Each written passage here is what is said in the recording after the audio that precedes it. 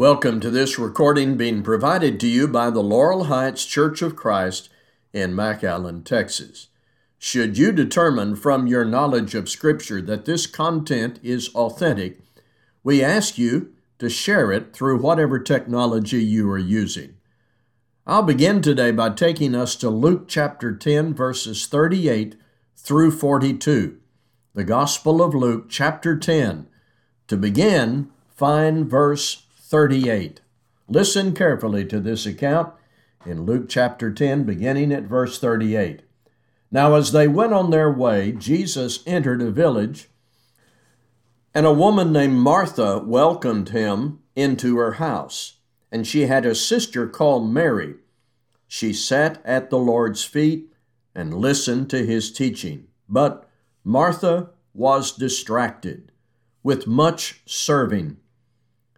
And she went up to him and said, Lord, do you not care that my sister has left me to serve alone? Tell her then to help me. But the Lord answered her, Martha, Martha, you are anxious and troubled about many things, but one thing is necessary. Mary has chosen the good portion, which will not be taken away from her. In my life as a preacher, enjoying the hospitality generally afforded to preachers, I recognize this scene.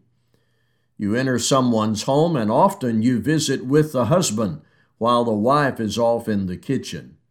You can hear the sounds associated with the final preparations for a meal. She is busy applying her skill for your enjoyment, and that kind of devotion and effort is greatly appreciated and calls forth your warmest gratitude.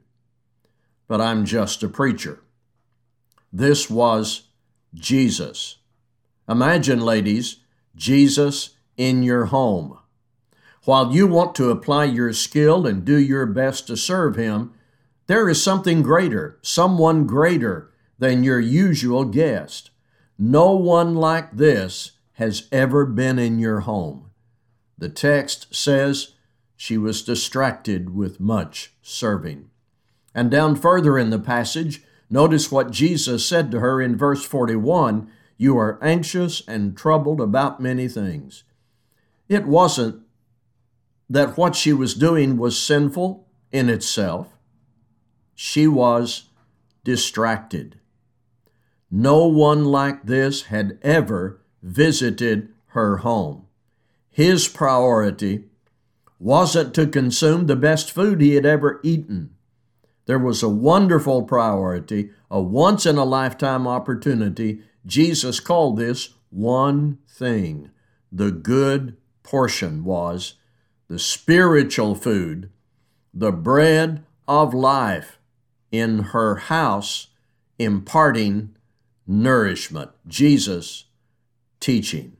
Now, this passage is truly relevant today because we are often hindered by distractions. This sermon is my effort to use the Bible to address some of the dangerous distractions that can keep us from the good portion. As Martha was anxious and troubled about many things, we too are anxious and troubled about many things. There is a need for us to be aware of those distractions and then push out of the way whatever hinders us from the attention we must pay to the Master. So, in the first part of this sermon, I'll identify some of our distractions. In the second part, I'll use Scripture to steer us away from those distractions with very specific measures given by the Holy Spirit. References will be made to Scripture throughout, so keep your Bible ready and perhaps a notepad. Dangerous distractions will be identified, and then specific measures to get us back on course. And here's what I'm going to say to us several times in the course of our sermon. We can't get to the destination if we are not focused on the path to that destination. Let me say that again, and you'll hear it more. We can't get to the destination if we are not focused on the path to that destination. All right, let's look at 4 dangerous distractions. Like Martha, we are often anxious and troubled about many things. What are some of those things that distract us? Number 1, the cares of this world. Sometimes we actually catch ourselves paying way too much attention to things that don't matter that much and that distract us from what really matters. I hope we are honest about that, every one of us. We are familiar with the warning in Luke 8, verse 14, that the word of the Lord doesn't take root in hearts encumbered by the cares of this world. This was in the Lord's parable. You may remember this. It says, "And as for what fell among the thorns, they are those who hear, but as they go on their way, they are choked by the cares and riches and pleasures of life, and their fruit does not mature." Before I throw myself into something, I need to gauge the importance of it and inquire of myself honestly, am I paying attention to something that doesn't matter that much, that should not earn the time and the attention I devote to it? We all know some things are just earthbound, not as important as kingdom priorities. There may be responsibilities we need to attend to, yes, but there are a lot of things that just distract us from kingdom priorities.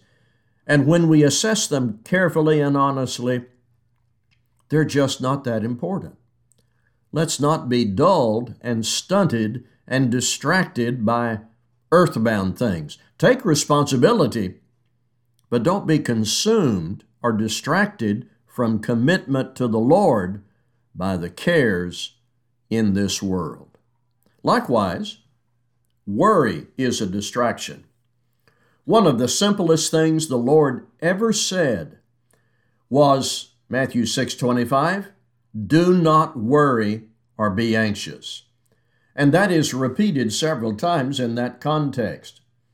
It isn't a statement against responsible planning. It isn't against concern and thought about things that require attention.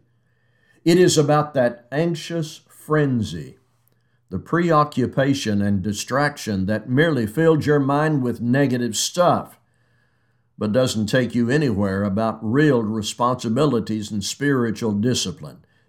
You spend a lot of time thinking about something and worrying about something, but no problem is solved by that time you spend mentally. The cares of this world distract us.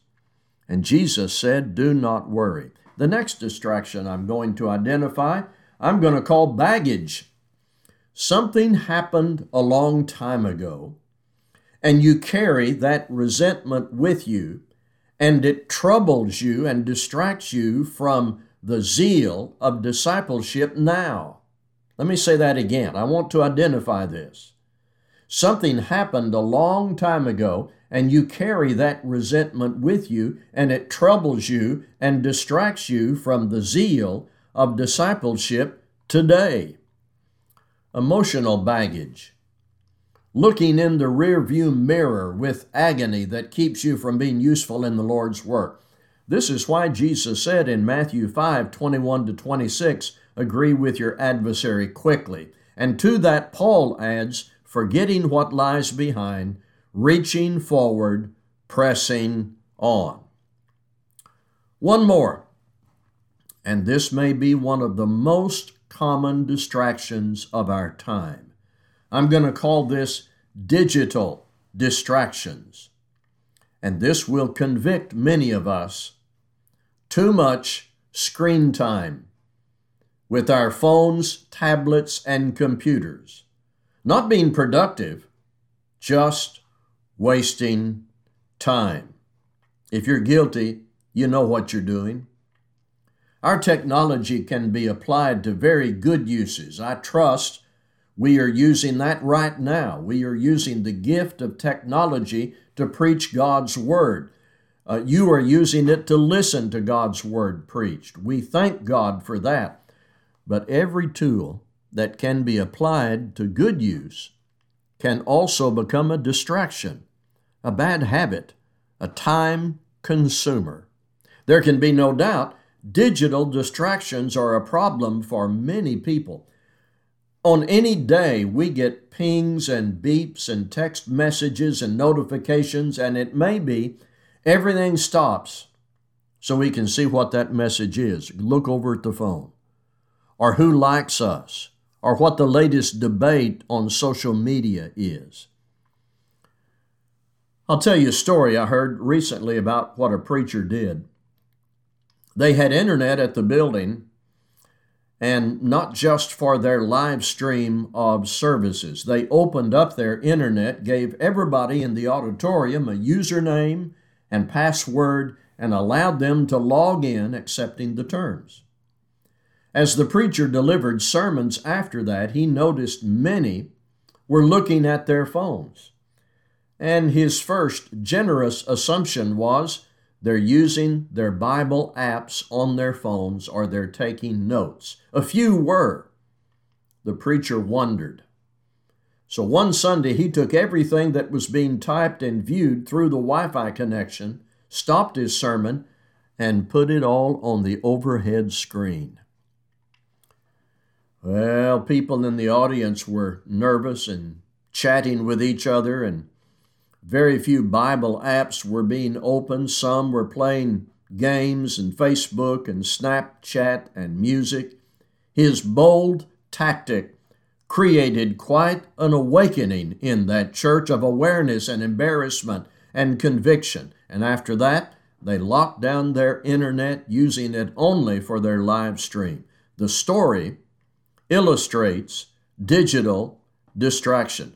This is not a complicated issue. We are often distracted with thoughts, worries, and fears, reducing our concentration on things that are most important about God, Jesus, what the Holy Spirit has revealed, the prospect of heaven. We sometimes agonize over the present or the past, and it takes our eyes off of the road to heaven. We are often anxious and troubled about many things. All right, how do we fix that? We fix it with specific measures the Holy Spirit has given to God's people. Remember, we can't get to the destination if we are not focused on the path to that destination. We need help with distractions. And I don't have some classy answer nobody has ever given or discovered. I don't have something you've never heard of before. What I have is what the Holy Spirit has given, written in the Bible. I'm going to go through these specific measures to help us with distractions. Number 1, pray. I want you to be finding Hebrews chapter 4. Please be finding Hebrews chapter 4. I'll tell you this, the original readers of the Hebrew letter were distracted. The original readers of the Hebrew letter were distracted.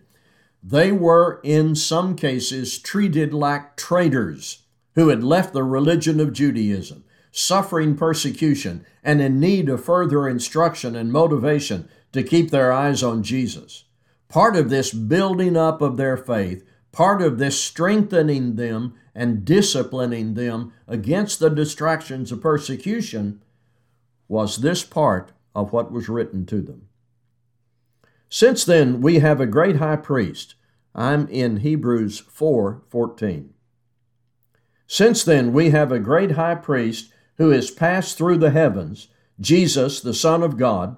Let us hold fast our confession. For we do not have a high priest who is unable to sympathize with our weaknesses, but one who in every respect has been tempted as we are, yet without sin. Let us then with confidence draw near to the throne of grace, that we may receive mercy and find grace to to help in time of need. What is distracting you from serving God? Perhaps one of the things I've mentioned or something else. Once you honestly identify what is distracting to you, speak to the Father about that. James said, if any of you lacks wisdom, ask God. Confess that you are busy about many other things. Seek the help that is promised through Jesus Christ in prayer. Number 2, read. Read your Bible. I'll take us to Psalms 119, verse 15.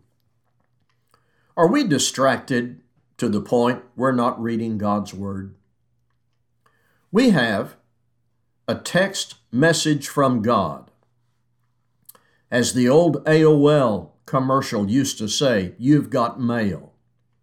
Are we too busy, too distracted to open it, read it, and use it? The New Living Translation of Psalms 119, verse 15 reads, I will study your commandments and reflect on your ways. You have to make time for that. I will study your commandments and reflect on your ways. And when you make time for that, you may have to turn all the digital equipment off. I will study your commandments and reflect on your ways. Now, these are not new discoveries I've made and new discoveries you're hearing that you've never heard before.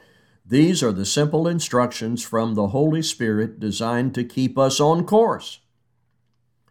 Take half the time you spend on your phone or computer doing things that have no spiritual benefit and open your Bible, read it and study it, pray, and apply it to your life. We've heard this over and over. Perhaps we need a fresh start. With regard to baggage, or sometimes called the rear view mirror, what some may need to do is just clean house. I'm going to take us over to Ephesians chapter 4. Ephesians 4, 31 and 32. If you are distracted by some past event, something dark and bitter that you just can't get past, somebody hurt you or you hurt somebody, obviously if you've sinned, deal with that as the Holy Spirit instructs and urgently apply what the Bible says about clearing out the mental and emotional dark distractions and baggage in your head. It says in this passage, this is Ephesians chapter 4, the last 2 verses. Let all bitterness and wrath and anger and clamor and slander be put away from you, along with all malice. Be kind to one another, tender-hearted, forgiving one another, as God in Christ forgave you. Then, how about this measure given by the Holy Spirit? Confront your screen time. I'm going to take us to Ephesians 5:16. Confront the time you spend in front of that screen doing things that are of no spiritual benefit. God holds His people accountable for how we use our time, our opportunity. Ephesians 5:16 says, redeem the time. Here's what that's about. It's about the best use of time. Intentional, consistent, and good use of the time God has granted to us. Now, listen carefully. This doesn't mean if you turn the TV off at night, reduce your phone and computer time to a few minutes, and cut off all social media, you will suddenly be a better person and more spiritually minded. No, when you reduce your screen time, what you do is open up time, opportunities. What will you do with those blocks of time you've opened up? If we reduce the screen distraction in order to engage in more spiritual pursuits, that's the plan. Not just turn everything off, but turn it off or turn away from that screen and then use that time for good spiritual discipline. In our time, with our technology, We have a unique task as Christians to discover what is good about digital technology and use it for good without being drawn into the distractions that simply waste time and do us no good at all. So, Martha wasn't off somewhere involved in transgressions of various sorts. She wasn't out for the day. I don't think she was entirely ignoring Jesus. She was doing what good domestic engineers do all the time from the beginning. She was being hospitable. She was serving. Here's what I want us to think about. True distractions include anything, even a good thing, that veils our spiritual eyes from the shortness of time and from the urgency of the season of heightened expectation as we await the summing up of all history. That's not original with me. I read that in a book I'm reading, 12 Ways Your Phone is Changing You by Tony Reineke. We are busy, distracted, troubled by thoughts and actions other than the Lord, what He has promised, and the destination. We can't get to the destination if we are not focused on the path to that destination. To explain further, I want to be really clear. There are some sins and destructive behaviors we have no difficulty identifying. They have names. Paul and Peter give us these lists of theft, lying, adultery, slander, malice. So there is far more out there than just these sins that can take us away from God. 2 Corinthians 11:14 says, even Satan disguises himself as an angel of light. Some things don't look evil and of themselves are not evil, but, well, you know, what Martha was doing was not like those specific sins. A woman cooking and preparing a meal for a special guest is not in any list of sins. The part of that to be clear about is letting yourself be distracted or pulled away from what is more important. This sermon is not a recommendation to unplug all your digital devices, never play golf, or neglect your career, perspective, priorities, what you value most, what's asking for, and what requires the highest attention level in your life. That's the message. And that takes me to my closing passage in Hebrews chapter 12. I'll give you a moment. Hebrews chapter 12. I'm going to read verses 1 and 2 to put all this into some final conclusive perspective. Hebrews chapter 12, verses 1 and 2. Let's get to that place. This comes right after that chapter that's packed with real-life illustrations of the activity of faith. And it says, therefore, since we are surrounded by so great a cloud of witnesses, let us also lay aside every weight and sin which clings so closely, and let us run with endurance the race that is set before us, looking to Jesus, the founder and perfecter of our faith, who for the joy that was set before him endured the cross, despising the shame, and is seated at the right hand of the throne of God.